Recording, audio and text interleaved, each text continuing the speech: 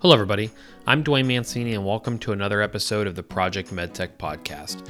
If you need anything from us or would like to suggest a future guest, you can email us at info@projectmedtech.com. If you enjoy this podcast, please subscribe and leave a review. For more information on Project MedTech, our events we host, our consulting and advisory services, and to sign up for our monthly newsletter, visit our website, www.projectmedtech.com, and follow us on LinkedIn. If you're enjoying this content, don't forget to check out our other podcasts by searching MedTech Money on your favorite podcast platform or by heading to our website. MedTech Money is an interview-style podcast focused on demystifying raising and investing capital for MedTech companies. This episode of the podcast is brought to you by McDonald Hopkins. Building MedTech companies the right way based on great technology is not a one-size-fits-all endeavor. McDonald Hopkins provides customized and proactive strategies that align clients' valuable medtech technology with their business goals. This, in turn, builds those clients into successful, thriving companies. With strong experience and depth in the startup, venture capital, intellectual property, and fundraising arenas, McDonald Hopkins can be an important part of your team to help you develop the medtech business that you envision. If you are a MedTech enthusiast, do not forget to sign up for Project MedTech's Startup Symposium in Houston, Texas, October 25th and 26th. We'll be hearing from venture capital, regulatory, quality, angel groups, corporate venture, startup entrepreneurs. We'll be hearing from clinical, human factors, and a whole lot more. So don't forget to check that out. More information on our website. And if you want to attend, use the code PM20 for 20% off your ticket. In this episode, Devon Campbell at Prodct and I discuss the due diligence process, what you need to be prepared for to answer as a startup company, common errors, recommendations, and so much more. So without further ado, my discussion with Devon Campbell. Medical innovation starts with medical discussion. Talking about the future and what comes next with Project MedTech. All right, Devon, it's just you and I this time. So for those are tuning in, this is the third of our three-part series, third of our second three-part series. That's right.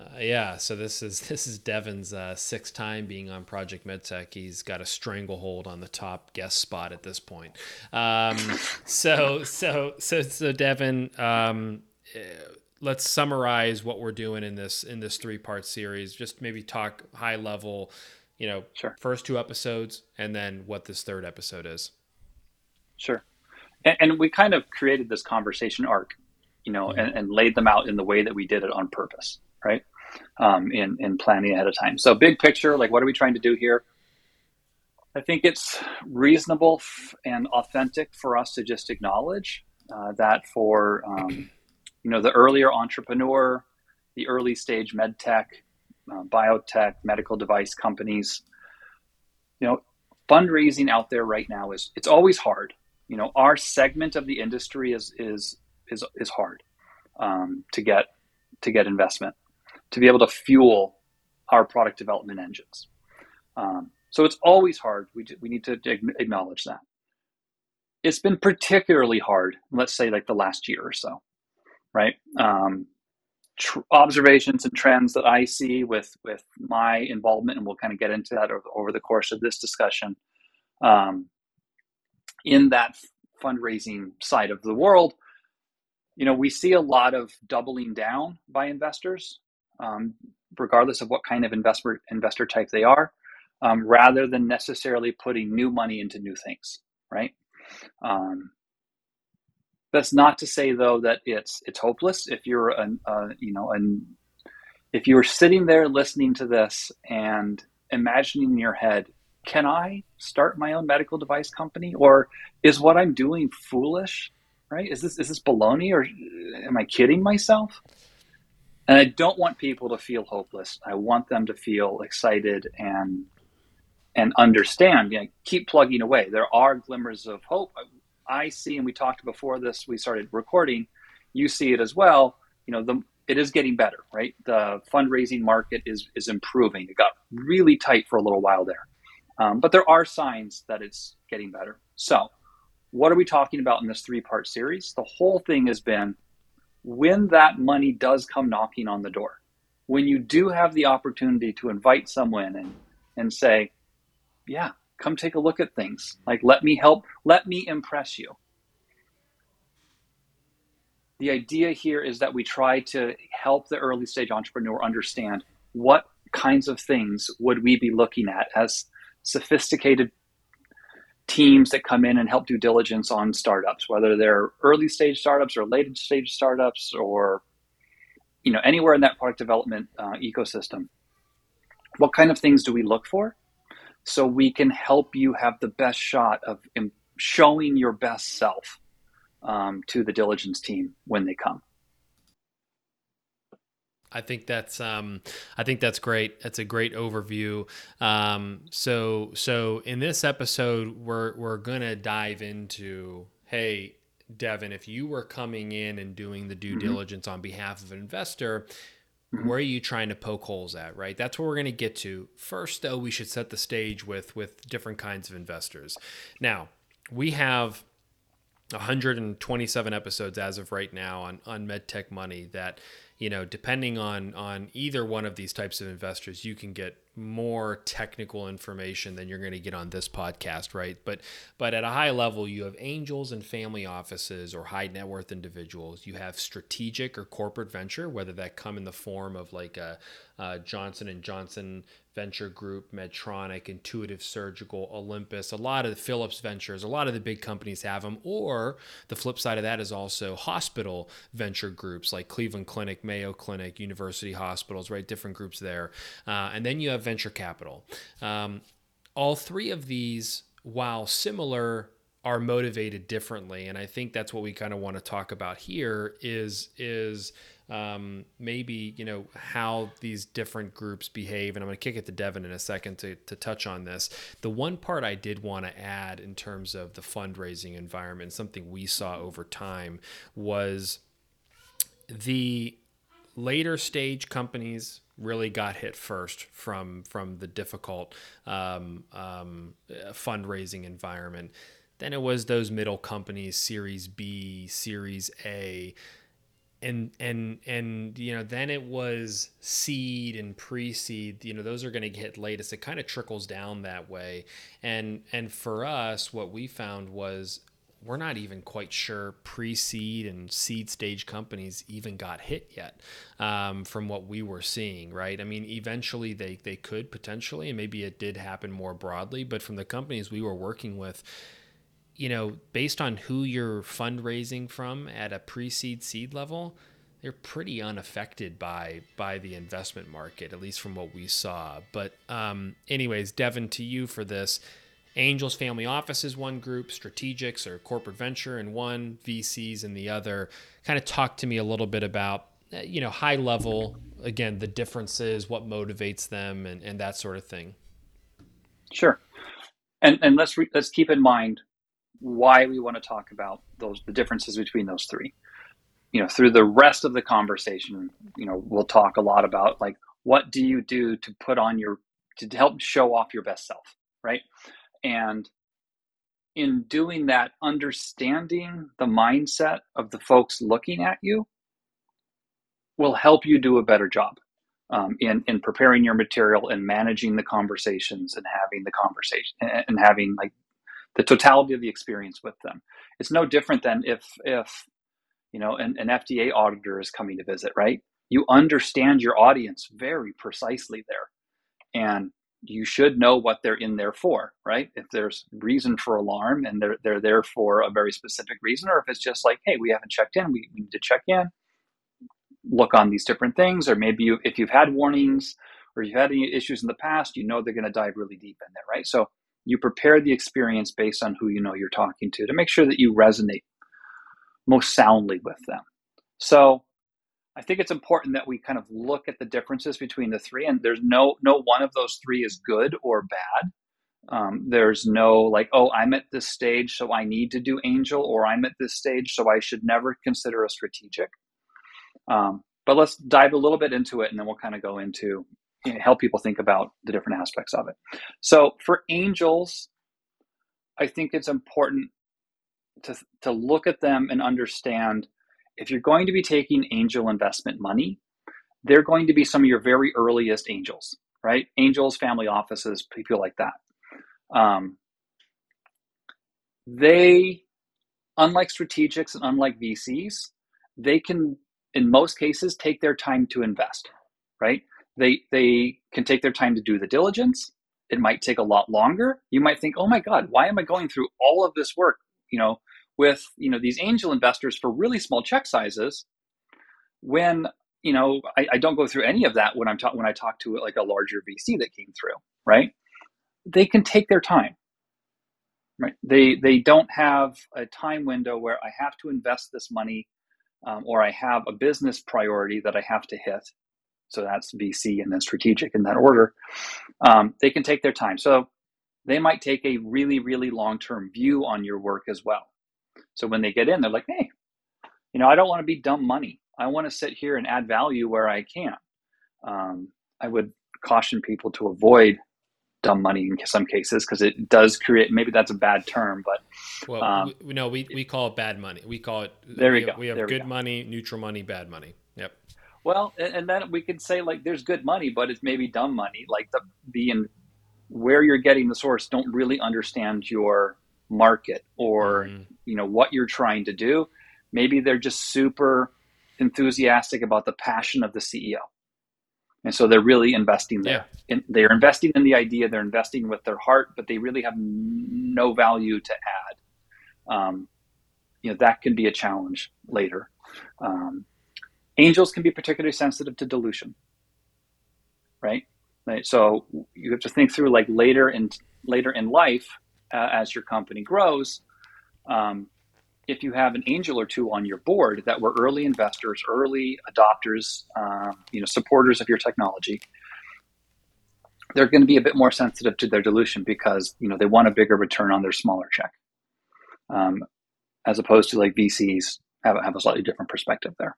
So the VCs, on the other hand, those are professional investors. Angels might also be professional investors. I'm not saying that an angel is not a professional investor. There's lots of really good angels. But a VC, they are groups of professional investors. They bring business experience. They bring strong networks. They have a lot of cash, generally, to be able to put into projects. And they have been entrusted with cash to be able to invest into things. And there is an expectation of a return on investment of particularly high numbers within particularly short windows.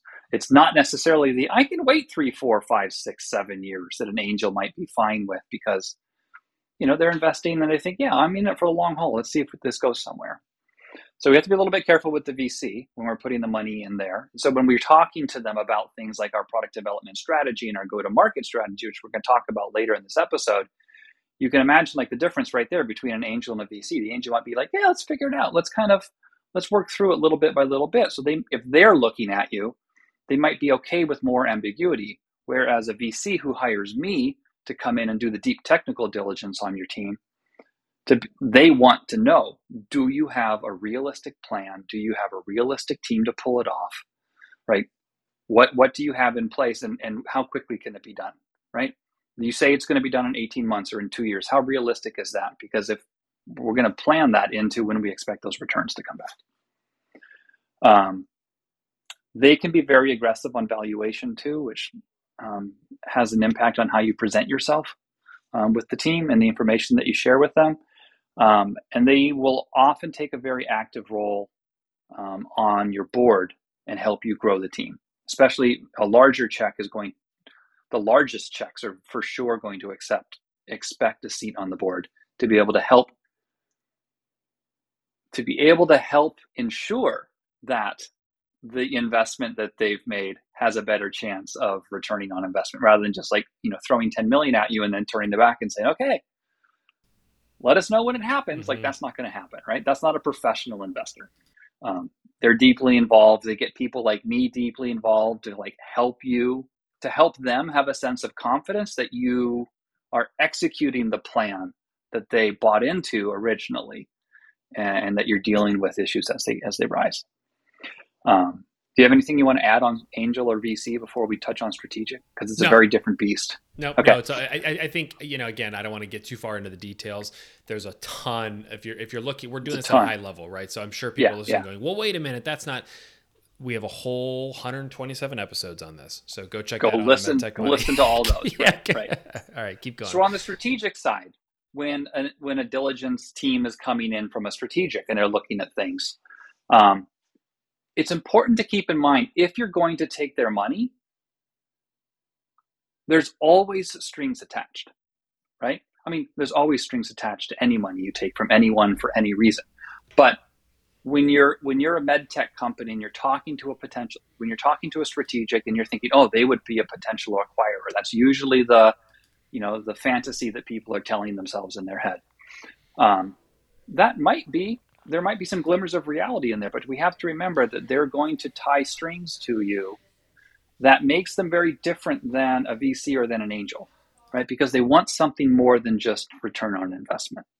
In most cases, they're talking to you because there's a strategic fit that you might not know into their business portfolio or into their overall business plan, and they don't necessarily have to share it with you. So it's good, as you're preparing all of the other stuff that we're going to be talking about for the rest of the episode, to keep in mind, like, who is it that's coming in and what is their motivation? Is it I'm investing with my heart and I have a long-term view that the angels have? Is it the VC that's going to come in and want to do a lot of command and control and expect a pretty fast and high return on investment, versus a strategic, which might want those things, but also has something else? And we have to think about what information you share and how you package the information you share with those folks. Good? Yep, good. Okay. So diving into due diligence, right? I mean, it's hard enough as it is to get into and have an initial discussion with an investment group. I mean, whether it be angels, whether it be strategics, VCs, there's a lot of people out there fighting for their attention, right? And so, when we talk about this with startups, it's like, you better have your house in order so that when someone says, hey, I want to learn more, you're not going, oh, well, wait a minute, let me get my data room set up, let me get this set up, let me do this. I mean, it's a good point. Yeah, you got to have these things ready to go. And so, Devon, from your side, you're being brought in to go through technical diligence. Let's talk about the three big areas that or groups of areas, I guess, that you're starting with. And so the first one of these is going to be lack of a clear go-to-market strategy. I want you to expand on that a little bit more. Obviously, regulatory and IP are a big chunk of that, and that's why we covered those in separate episodes. So 151 and 152. But go ahead and kick this off a little bit. So if I was to put them in really big giant buckets, the first bucket is, and you said go-to-market strategy. Yeah. Let's just take even a little bit step back and just say, do you have a plan, right? So that's the first thing I'm going to look at is, like, really, do you have a real plan that is grounded in reality, not fantasy? So the first one is plan, and we'll get into some aspects of plan. The next one is, do you have the team or the resources to pull off that plan? And then the third thing that I spend most of my time digging into is, okay, let's say you have a good plan and you have the right team to be able to pull off that plan. All of that is built on some foundational data set that you've shared with the VC or with the investor to get them interested enough to the point where I come in. When that happens, part of my job is to call bullshit on all the data and all the information that you've shared, right? So if you've told them you're this close to launch or that your data is this good, I'm going to dig through differently than the rest of the team will. I'm going to dig through all of that data, all of your infrastructure to say, hey, if we invest in this team, they're nowhere near where they need to be infrastructure-wise, data-wise, whatever. There's been maybe a slight misrepresentation of how mature different aspects of their system are. So if we do invest, we just need to know, like, that's an area that we need to go into. So plan, people, and then basically the infrastructure and the data.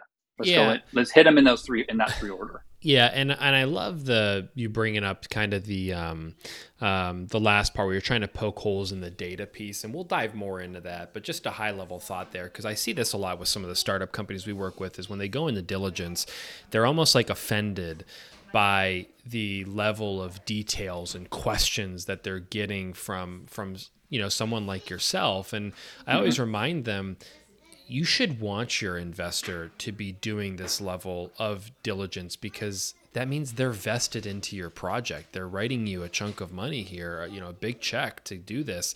You want them vested in what you're doing and what you're believing. And that means when they're out there doing their thing, someone asks a question, they could say, oh yeah, we have a portfolio company, and they understand it. So I love that. I'm excited to get to that piece, but let's talk about your plan, right? So we talk about this with startups all the time, that you're pretty much judged on three things, right? Problem, team, and your solution.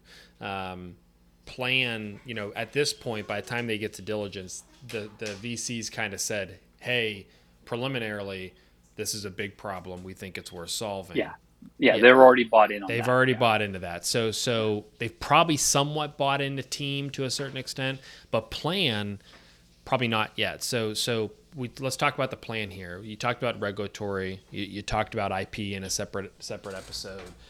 What else is in that plan that you're kind of trying to poke holes in? So if you don't have an honest representation of where you are and understanding of where you are, and what is it going to take to be able to bring your product to market.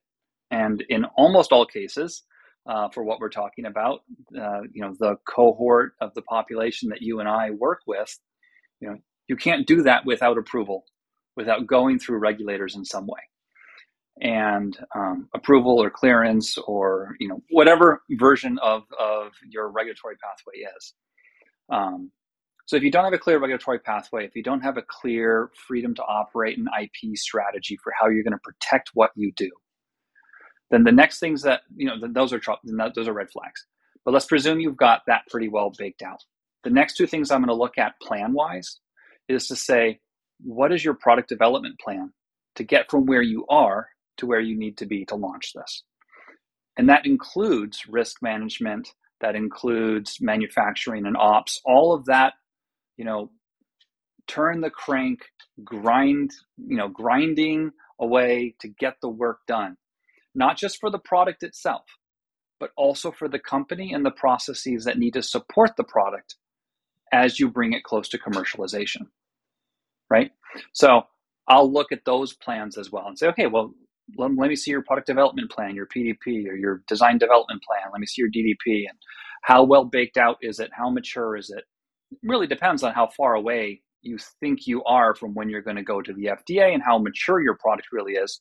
Those plans can be light. I don't want to say sparse, and that was my first inclination, but they can be light as long as they acknowledge that they're light, and they say, when we get to this next phase, we're going to beef up this piece because it doesn't make sense to do that planning this close. But we understand that we need to have, a manufacturing transfer plan and a blank plan, and all those different things. Maybe it's a little too early for you. At least acknowledge that those are too early, so you don't plan them out right now, but you're going to need to do them, and this is when you're going to do it.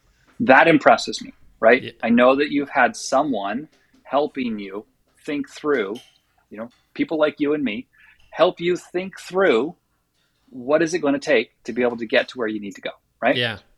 I love that comment, Devon, because I've heard it on the MedTech Money series quite a bit, where investors say, we just want them to be open, honest, transparent with us. And I think sometimes the tendency is to think you have to have all the answers, and you don't. An investor would rather say, oh, well, look, they know where their gaps are, and that's a good thing, right? That's a very good thing. Yeah. And so let's use a different word. Two words come to mind for that. You want to come across as humble, as and not as arrogant, right? You don't want to come across as, especially when you're talking to a VC, right? This is, oh, well, I know how to do this, right? Okay, that's great. You know how to do it, but where's the plan? Like, I can't trust just your experience, right? There's intricacies in those details. Like, let's see the plan. But to be humble about where you are and what you know, and what you believe you don't know, but you have plans to be able to answer those questions. That's great. It's okay to be humble and to be authentic and to be real and not be, pounding your chest and saying, yeah, I can do this, and feeling aggressive or defensive when someone comes in like me to look at your data and look at the information and question your plans, right? Yep. So. Yep. Okay. So next line of discussions is the team. This is a big piece. This is also, I feel like some startups struggle with this because they think of their team like almost as like their nuclear family. Like it has to be like this, oh, these are my full-time team members. And I think any person in medtech probably needs to understand that it's actually, your team is your team of consultants, right? People like me and you, that's part of your team. It's your advisors. They all play a different role in how you paint that picture. But just curious for you, what are you looking for in a team? Are you looking for people who have been there, done that? Are you looking for people who maybe are fresh to startups? Or, are you looking for the people who are like, I've been at Medtronic for 35 years or J&J for 35 years? I actually think you and I have talked about this in the past on one of our previous episodes in one of our first 3, but just curious on your thoughts on the team and what you're looking for. Yeah, I think I knew where you were going to go about, I've been at X place for this many years because I have very strong opinions on that. I had this conversation twice this week with 2 different clients where we're talking about just because you have someone that's like helping you or someone on your team that has, 35 years at blankety blank, big name company, right? That's great. They understand the processes of that company and how the quality management systems and all the operational processes that company built to meet the regulations. And they know that very, very well. It doesn't mean it won't, but it doesn't necessarily translate to that super experienced person having any clue what does it actually take to do a startup, right? It's a different world completely. And the rules of engagement in one, rarely do they apply, cut and paste to the rules of engagement of a smaller one. So when we're talking about team, if I see someone saying, oh, well, we've got Dwayne and he's been at this company, and we've got Devon and he's been at, this giant diagnostic company and this big pharma company. And it's like, great. That's wonderful that you have some big names to be able to bolster your pitch deck. What are you actually doing with them? How often do you engage, right? Is it just their name is there, but you actually talk to them once a quarter, once a year? They were your advisor during your accelerator program, and that's it. Does that person have any defendable experience working with startups and being successful in bringing startups to market? Mm-hmm. So team is important. It's probably the most important thing, because if you have a great plan but you don't have a team to pull it off, no one's going to invest in you. Mm-hmm. If you have a great team to pull it off but you have a weak plan, someone might still invest in you and then bring in someone to help you build a better plan. Right? So they're really, a lot of times the investment is in the problem and the people, right? Like you said earlier. But if you stack your deck with super experienced folks at other places, it's not necessarily a positive, right? What I want to see is, do you have a balanced set of folks? I mean, you might be a startup of 7 people. You can't be all things. You can't be an expert in all the areas. But are you humble enough to acknowledge that? And you have surrounded yourself with people who do know those things, who are teaching and molding and mentoring you. And they have defendable experience to be able to do that for your kind of product. Yep. I mean, what do you want to add? I was just going to say, you go back to the humble piece you talked about earlier. That's it. Like reflecting on your weaknesses and understanding what you need to cover from a gap perspective. And like, it's interesting because I talk to entrepreneurs about this all the time. An entrepreneurial mindset is like, if you were to say, Dwayne, what are you not good at? I would say, well, I'm not good at finance yet, right? Mm-hmm. Or I'm not good at operations yet, but I'm going to learn how to do those things. I'm going to become, I'm going to improve there, right? That's an entrepreneurial mindset. When someone's not an entrepreneur, they say, well, what are you not good at? Finance, I'll never be good at it. Operations, I'll never be good at it, right? But an entrepreneur has a tendency to say, I'll get better. I know it's a gap right now, but I'll improve. And so like for myself, just a big slice of humble pie. When I started Project MedTech, I knew finance and planning and operations were not my thing, right? I had the vision. I understood where it needed to go. I understood how to get there, kind of, but I needed that like this step, this step, this step, this step, this step. And so when I was looking for co-founders, I found people who were finance experts and operations experts. And I've learned a ton from just being around them. And so I think I just wanted to add that, because your point with the humbleness is it's in your entire business, right? So just love your thought process there with the team. I would add too that when one takes a very humble stance, not just with investors, but as the leadership team. We're going a little bit off topic, but it is part of the spirit that I would pick up. Yeah. It's definitely part of the spirit that I would pick up while visiting, right?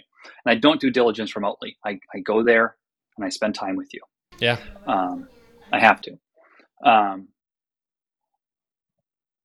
Your team will follow you better and like love you more, right? And do more for you. Go through the crucible, the painful crucible that is, startup life. If you're humble and not arrogant about it, right? So yeah, one warning, a slightly different aside there. When you say I'm not great at something yet, right? I'd say, okay, great. Well, how are you going to get better at it? Or you don't, and you just hire someone, right? You acknowledge your weaknesses and you bring someone in. What I don't want to see are people that say, well, I've Googled it. I've been listening to podcasts like this one, and I know how to do that now, right? We touched on this in episode 151 and 152 both, right? Where there's a place for doing the best you can as a startup because you have limited funds and you have limited team, and you can't go and afford to hire professional, more highly paid consultants. So you can absolutely Google things, listen to podcasts, learn, talk to peers, come up with a strategy, but still acknowledge when you're talking to someone like me to say, I came up with this strategy on my own. I think it's pretty good based on what I've learned so far. But after this raise, one of the first things I want to do is to be able to bring an expert in to like really help me make this strong, whether it's a product development strategy, whether it's your regulatory strategy, all of those things. You can do some on your own, but don't feel like just Googling things and using ChatGTP is going to be strong enough for you to have a meaningful, actionable strategy and plan that encompasses the culture of the team, the maturity of the team, the maturity of the product, whether you're in an incubator or your own little space, whatever. There's all these things you need to consider. And when you bring a savvy diligence team in to take a look at you, we'll be able to snuff all that out. Yeah, no, it's spot on. One of the analogies, because I love analogies and I like making up my own. And so one of the analogies I'll use is when you're a startup, you're juggling a lot of balls, right? I mean, that's the bottom line. And you got to keep them all in the air somehow. But as you go, it's like someone replaced one of those with like a 5-pound medicine ball. And so you're like, oh shoot, I'm going to struggle here a little bit to keep this one up. And then eventually someone takes that 5-pound one and puts a 10-pound ball in there. And you're like, oh shit, now I'm really struggling. And so It's the plan to say, I know these balls are going to get heavier, and eventually I'm going to take those heavier ones and say, hey, you deal with this, right? You keep this one in the air. And so I think when companies are really early, they confuse like the lighter ones, and they start to think that it's going to get it like they can keep doing that, and it's not possible, right? It's eventually it gets too heavy and you got to pass it off. So Devon, let's move into the technical piece of this and the data piece of it. When you say you're looking at the data, what does this include? All right. So you have talked to the VC or the investor several times. You have given them pitches. Those pitches undoubtedly have photos. I'm using air quotes for the listeners. Photos of your product.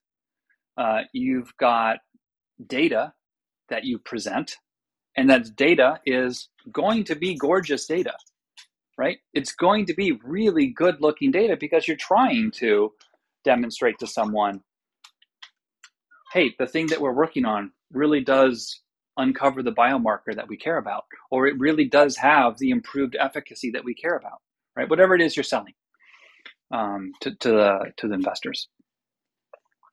So part of my job is they've taken that at face value. Let's just use charts. Taking it at face value. All right, well, let's dig into that. Now you bring me in, and I'm going to dig into that data and say, let me see the data set that created this. Where is it? Where does it live? Oh, it's on Dwayne's computer. It's an Excel file. Dwayne, open it up, show Devon. And then you open it up and you show me. I'm like, so that's an uncontrolled file. Like, how do I know that you didn't generate 3 times as much data and you just sifted out 2/3 of it? Mm-hmm. And you're only showing the really good stuff. Like, show me the full data set. Oh, this is the full data set. I hear you. Well, we would never, extract data. We would never, cherry pick the information that we're sharing. Great. I don't think that you would. I believe you. You're good, honest people. But how do I know you didn't? Right? Like, what, other than your word? And it's no different than later on in life when you do have an approved product on market, and the FDA comes a knocking, right? They're going to want to see, like, do you have the infrastructure there? So when I'm asking, do I trust the data? I'm looking at a couple different ways. Like, can I trust it? Is there a way for it to be adulterated?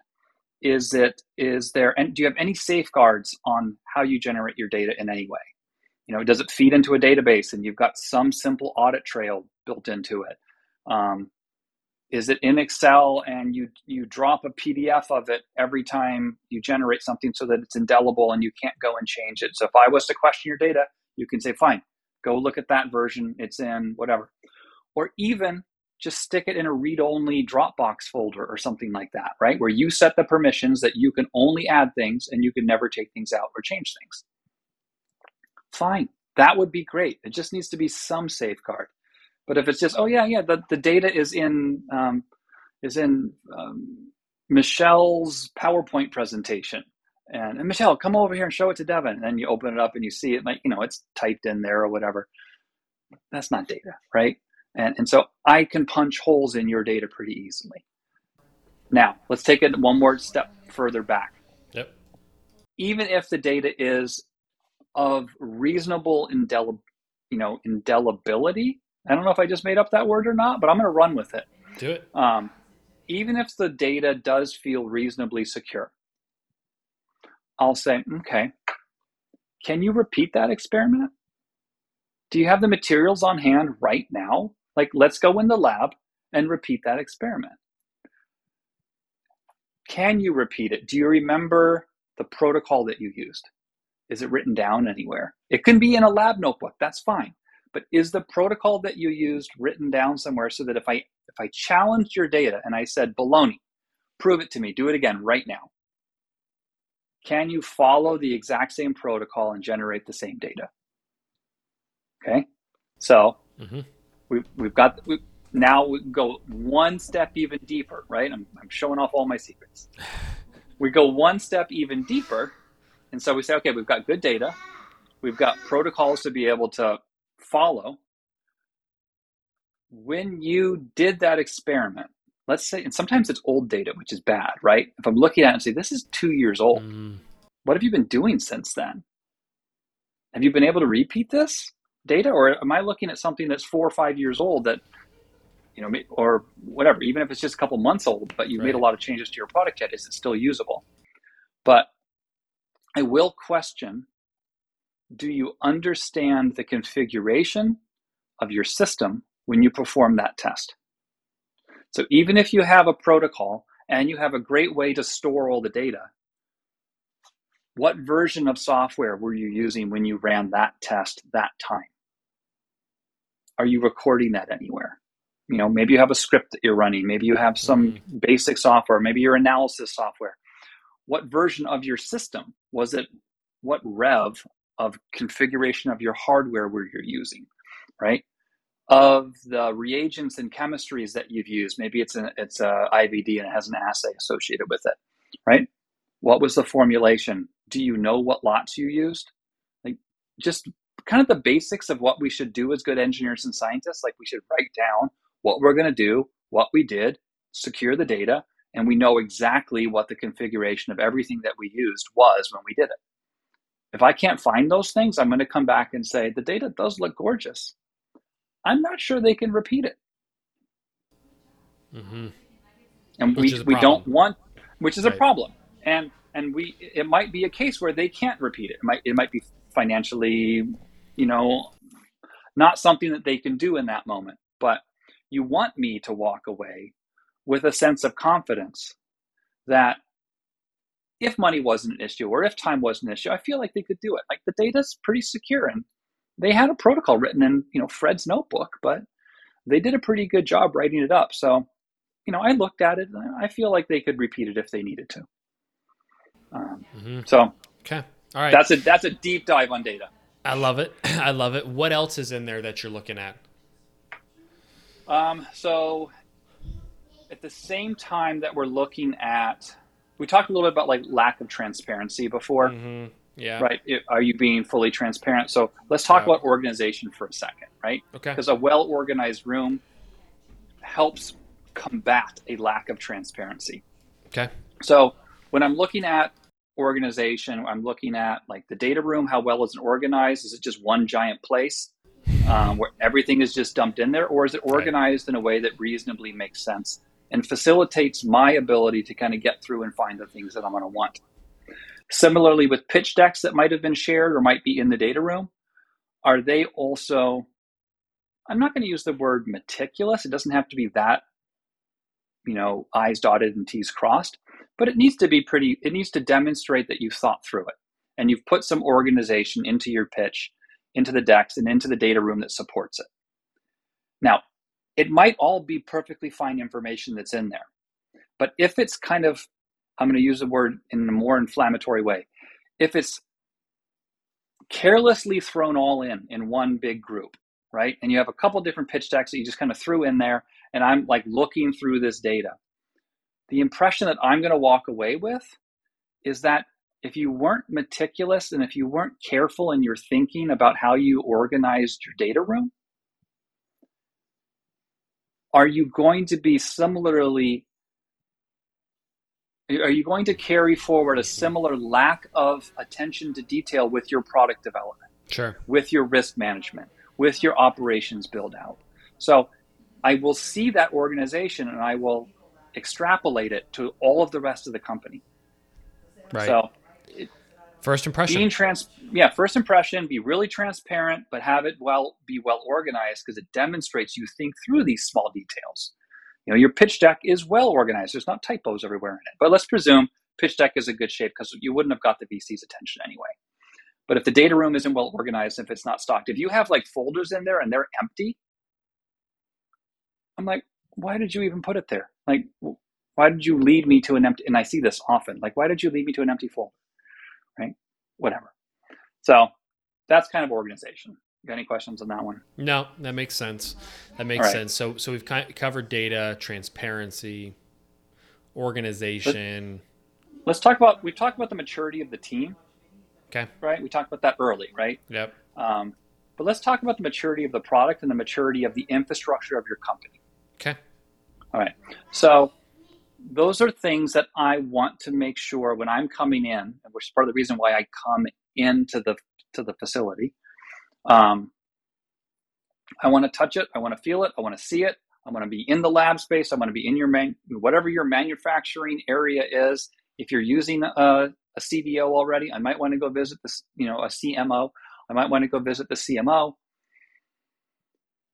If your product that you showed really cool, here comes the air quotes again, pictures on your website, and you say, yeah, we are already through engineering verification, we've done system verification and validation, and we're ready to do transfer to manufacturing. This happens. Great, you're ready to do ready to go transfer into manufacturing. That's the story you've sold to the VCs.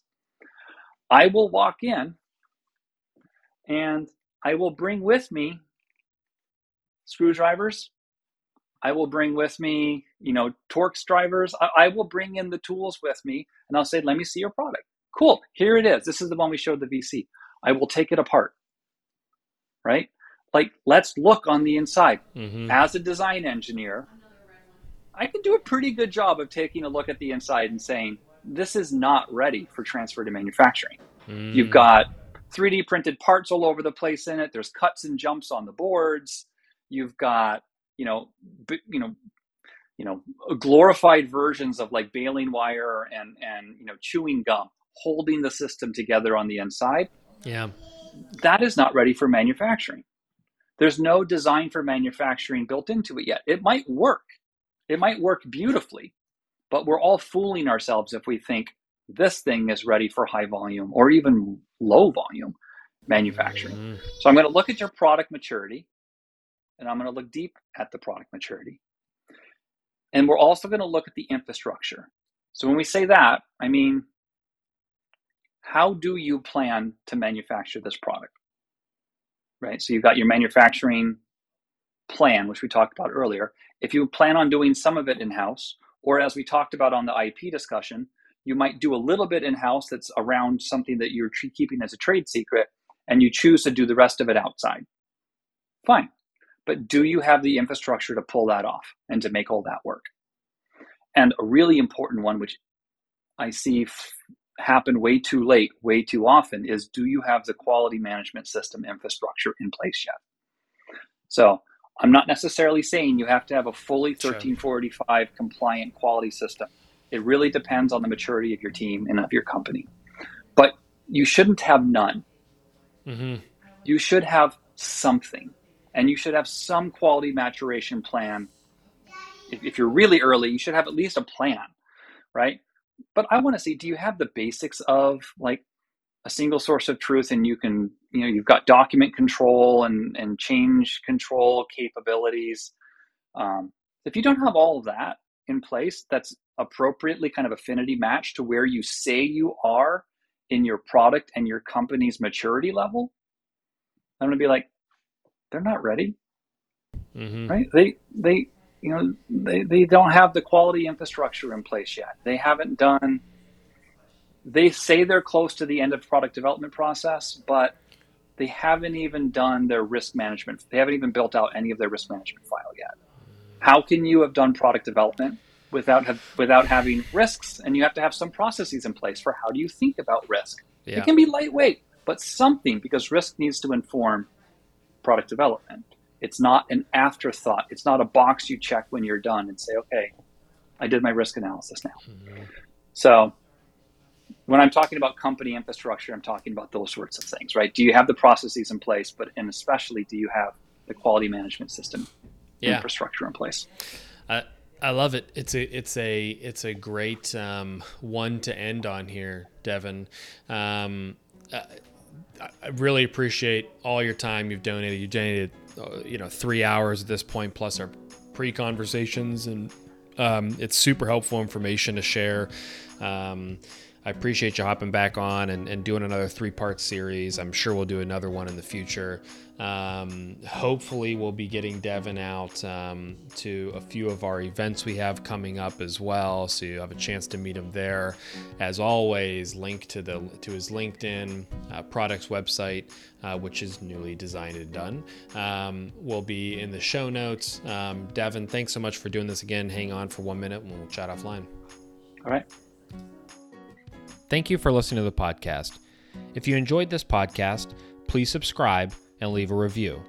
If you need anything from the podcast, you can always contact us at info@projectmedtech.com. Thanks for listening and have a great day.